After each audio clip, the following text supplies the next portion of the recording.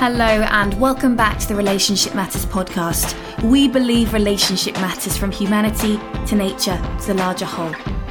I'm your host, Katie Churchman, and across the next 3 episodes, I'm talking with team coach and CRR faculty member Martin Klaver about the team coach approach. In episode 1, we discuss what it means to build a successful team coaching business.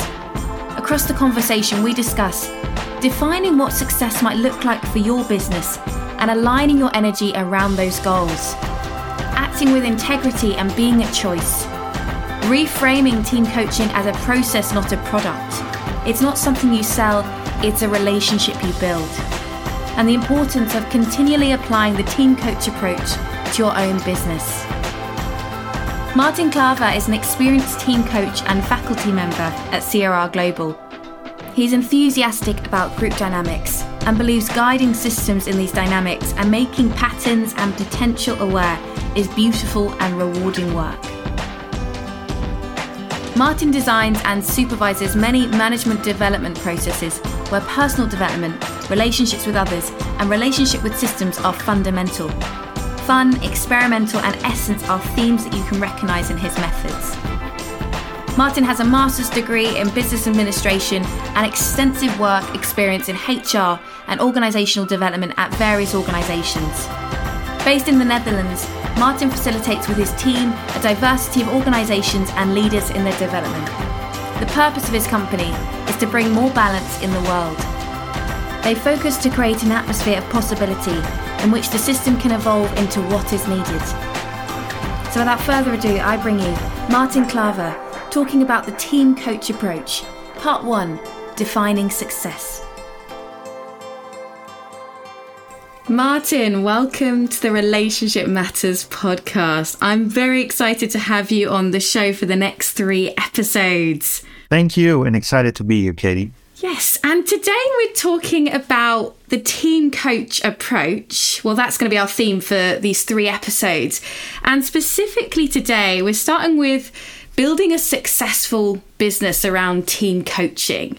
You have a very successful business, and I'm curious about your process in terms of building this and also maintaining that. Yeah. So, the first thing that comes up with me is what is successful. Now, it's interesting that someone else says you have a very successful business. Why? How do we know that we have a successful business? And I think that's really, for me, the first thing to start with. So what makes a business successful for you? And for me, the business that I have with a partner, it is successful because we find it both very important to contribute. And we cannot do that alone. So that our client decides if we contribute, yes or no. We can feel we contribute, but we get that responsive feedback from the client, of course. So that's, I think, one of the most important ones. Another really important one for us is to be successful is the work has to be a right balance with our personal lives. And I think also there are parts that while we're successful, I want to have some energy and fun from it. Put energy in it, but I really want to get energy back from the work that I've done and in the business that I work with. So I think those are 3 main things for me, if I have a successful business, yes or no. And money, I think it's on 6-7, place 6-7, and that's not the main thing. I think it's also good to know if maybe there's a different way of a lot of organizations define success. I think you get more responses with the amount of money that they make or the amount of clients that they have or whatever. And that's good too. So it's not a wrong or right, but it's good for people if they listen is, okay, where does the successful come from? It's the starting point to define why am I a business? What I want to get out of it. And from there on, well, it's more how than we do it. I love that. Defining what success looks like for your team as a team coaching company, aligning around that. Because I'm sure it's very easy, particularly early on when you're setting up a business, to get stuck in those traps of, I haven't got enough clients or I'm not making enough money. But maybe actually you're satisfying your version of success. You're just not seeing that.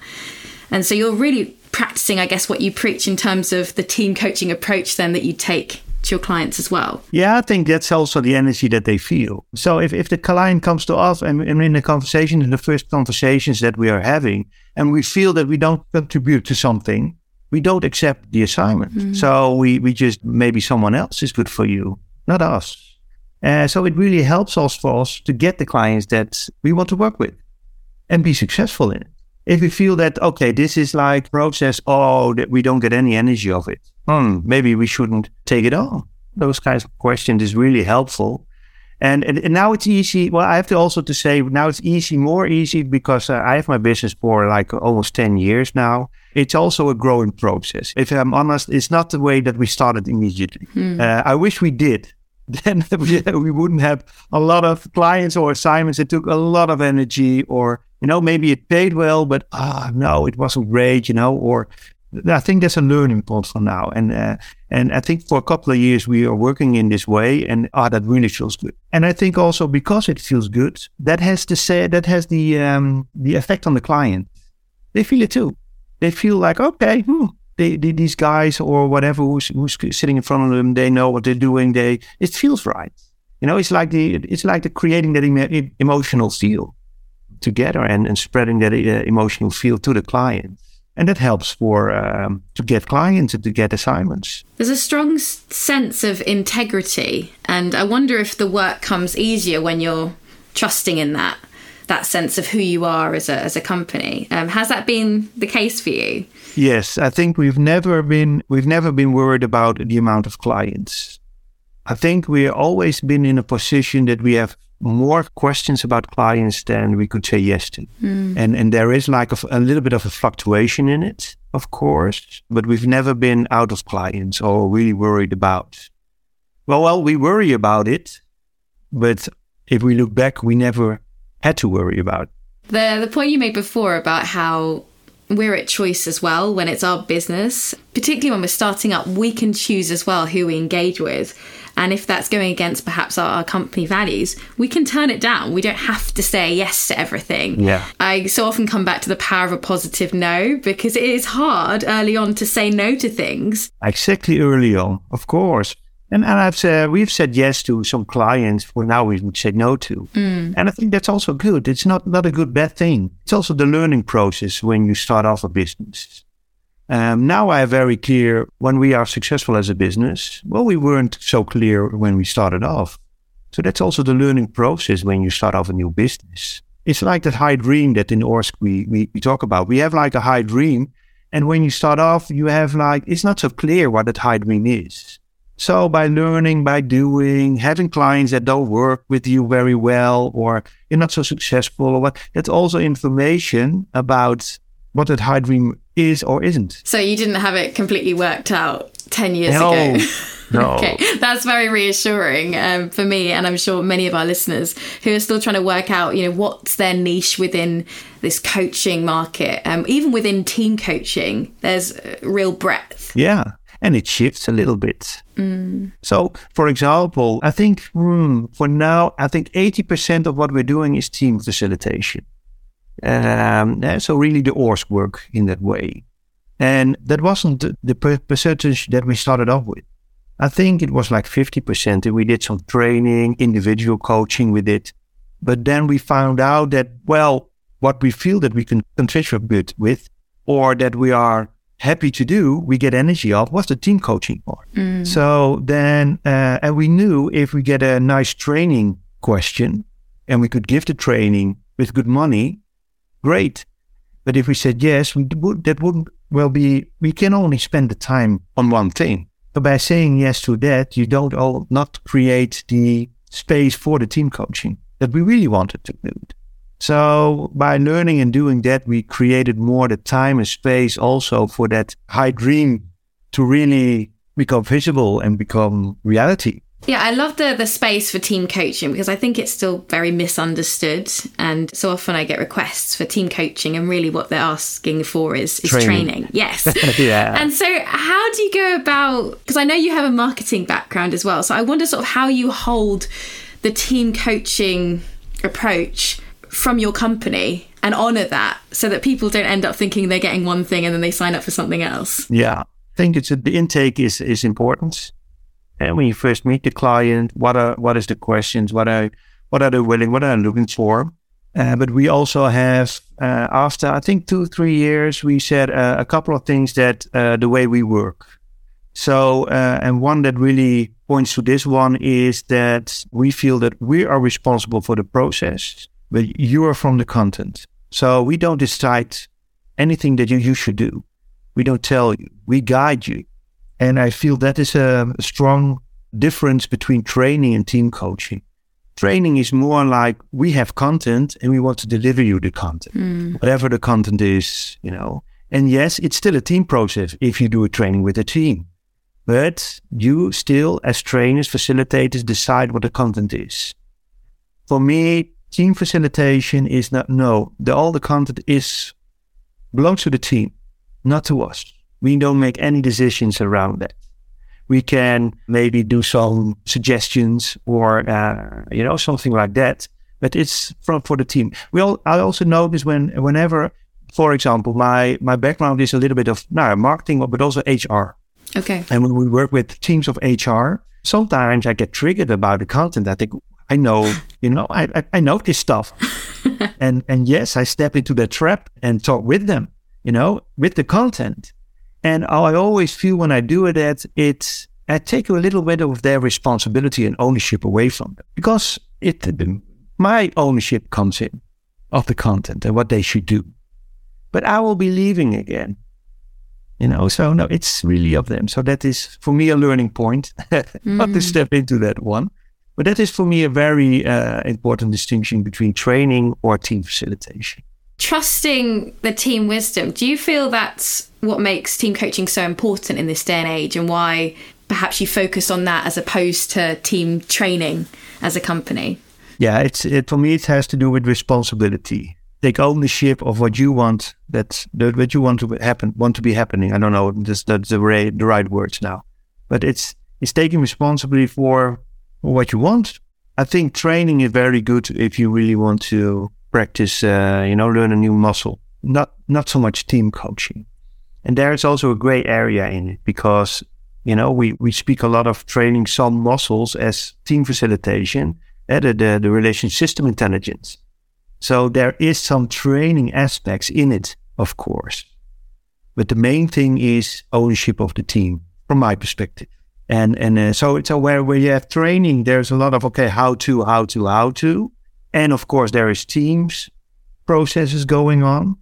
And with team facilitation, it's more like I'm facilitating a team process. And of course, there's also a little bit training. There's always a little bit of training, some skills or whatever. But the purpose of it, or the place you come back to, is always, and what's the team going to do with this now? And most of the time, when you do that, it really brings up the issue in the team. For example, how do we take responsibility for what we want? No, you cannot look at me because I'm not going to tell you. I can help you facilitate this process that you're going through, but I will not tell you. As a trainer or a consultant, yes, you have a voice. Of course, but for me, not as a team facilitator. At least my definition of it. Yeah, and this is where it gets tricky, though, because I think for those of us who've been through team coaching training and experienced team coaching, we get it. But it's hard to explain to someone who hasn't been through the process. So how do you go about introducing this to new clients, starting that understanding of it? If we are able to, we're not starting off with introducing this. We're starting off with what is going on with the team. This morning, I had a conversation. We're going to facilitate the team process that's been introduced by the director. And now we talked to the leader of the team. She also had a lot of questions. And what we didn't answer those questions. Because then it's like, okay, now we're going to answer everything that goes. We have to answer something that you made up in your mind about it. So we just asked some questions first about the team. And if you would have a session, what do you want to get out of it? So what can we contribute? Stuff like that. And after that, then we use that information to give the answers that also the assumptions that was going on in this case, her mind.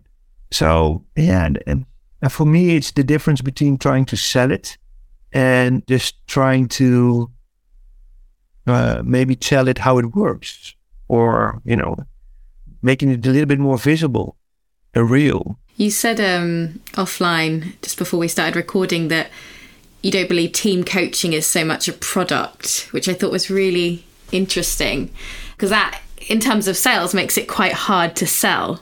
And so, to your point, maybe we don't try and sell it as a product at all, but rather as a process, would you say?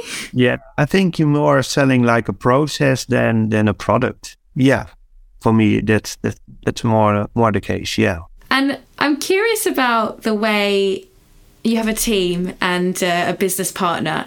And are you doing this work quite a lot amongst yourselves? So, in terms of the team coaching approach, you're out there in the world working with other teams, but do you try and bring a lot of what you're teaching into your team too? Yeah, we try to apply everything on our own team. Okay. And that's interesting because sometimes we also feel the difficulty of it. Because, I think it works really well, but it doesn't mean that it doesn't take an effort. That must be humbling. And it is sometimes difficult. It is easier just to say how things should be done. In my mind it's faster. But I know if I do that, then no, it won't help the process of my company. So, okay, wait, Martin, okay, I have a voice. I need to listen to all the other voices also, and I don't have to do everything with after that, you decide with each other what to do. And sometimes me or my business partner, we decide. And that's also okay from the role that we're having in the company. Yeah, just really trying to apply everything. So I think also I think the tool that we use the most is the DTA from ORSC, the Design Team Alliance. And we use it with our clients always, but we use it also always on ourselves. Yeah, the struggle for me is sometimes it takes time. It feels that it takes time, but because you really want to go to the content and let's go on. Afterwards is always the best way. And I sometimes also need to be reminded of that. Yeah, I think that's what... Depending on the role that I'm having. It's easier when I'm facilitating a team to remind me of that than I'm in the role in my own company. As an owner, a co-owner. Yeah. I don't think this work ever sort of becomes default or autopilot. It's something we need to constantly practice and remind ourselves of. Yes, and if I'm honest, that's also the irritating part of this work for me. Yeah, because you have content, but that's relationship, and we know, and we being taught about that. It constantly needs attention. But sometimes, okay, yeah. But I think also this is a way of I love that your question goes in this direction, because for me, it also is, I think also this is one of the way that I feel that we are, in our terms, successful with my company. That we really apply everything on ourselves. We try to, at least, and not everything goes well or is great or is successful in a way, but that's okay. That is fine. But I really truly feel that has an impact on clients. And I think that's also why a lot of clients really want to work with us. We do what we're saying and it's in line with everything. At least I hope so. Well, that's the reaction I get from clients. Let's put it that way. It's easy. It's always difficult to say about your own company, I feel, but that's what we're getting from clients. Well, I'm sensing a system in a constant state of emergence, right? It's not something we get right. We practice what we preach, but it doesn't mean we get it right or arrive, and then we don't have to keep trying. And I sense there's sort of energetically you're aligned as a company. Because of the DTA. That makes us energetically aligned. Okay. So one final question around this, and this has gone in quite a different direction from what I was expecting, which is what I love about these podcasts. In terms of someone trying to set up a team coaching business, what would be your number one piece of advice for them right now? Number one piece of advice? I think first focus on self. So it's about exploring the different aspects in self around how do I feel about team coaching? Where's my strength? Where's a little bit where I feel my weaknesses? Or what is the area I'm becoming enthusiastic of? Or no, there's a little bit more my fear. Be very curious about all those things, I would say. It's the same thing about what we are teaching in ORSC in relationship. The first focus is on self. And the more you are aware of self and all the aspects of it, the more you are able to step into right relationship with someone else. Or not, or decide not to step into the relationship because, some aspect maybe you don't want that or whatever. So I think that's really important. And also just to acknowledge that that is a process when you start. But really take time spending time on that part when you start. And that's okay. And you probably don't get it right and you learn it. Yeah. I think I'm coming away with the fact that this is it's a relationship. It's a two-way street with the client. And it's not just about, hopefully the client picks me. It's very much about, am I going to choose, are they aligned with me too? And that helps me to see that relationship dance a lot more than perhaps so often we're quite the one-way street approach to business. Yeah. And for me, it's not a product, and if the client's in the content, they're responsible for the content and you're the process, that's working together. You need each other. Yeah. Well, it's not like, okay, I'm selling you, here you go, and bye-bye. No, it's you're stepping into a process with each other. So it's not selling a product at all. It's actually building a relationship in itself and doing the work in that way. Yeah. Thank you so much, Martin, for this first of 3 fascinating conversations. I look forward to continuing on with you next time. Yeah, thank you. Me too. A huge thanks to Martin for that really useful conversation. Here are my key takeaways. As a business, it can be hugely helpful to spend time defining what success looks like for you. This can help you to get clear on your goals so that you stay aligned with your business values and lead with more intentionality. It's important to define the difference between team training and team coaching. The key difference is taking responsibility for what you want. Training is great for learning how to work a new muscle, but the agenda is designed by someone on the outside. Whereas in team coaching, the team owns the content. They decide on the agenda and take responsibility for what they want. As team coaches, it is important to apply the tools to ourselves. However, practicing what we preach can be a humbling process. Whilst it can be easier for one person to say how things should be done, it's not necessarily harnessing the power of the team's intelligence. Going slow up front, for example through designing a team alliance, may feel time-consuming in the short term, but helps us to work so much more effectively in the long run. And finally, we never arrive with our relationships. They require constant attention. Thank you for listening to the Relationship Matters podcast. If you enjoyed this episode, please share it with your colleagues and friends so that we can continue to spread these ideas across the globe. And if you haven't already, do subscribe wherever you get your podcasts to make sure you never miss an episode. And for more information on the ORSC courses, please visit crrglobal.com. For over 20 years, CRR Global has accompanied leaders, teams and practitioners on their journey to stronger relationships by focusing on the relationship itself, not only the individuals occupying it. This leads to a community of change makers around the world.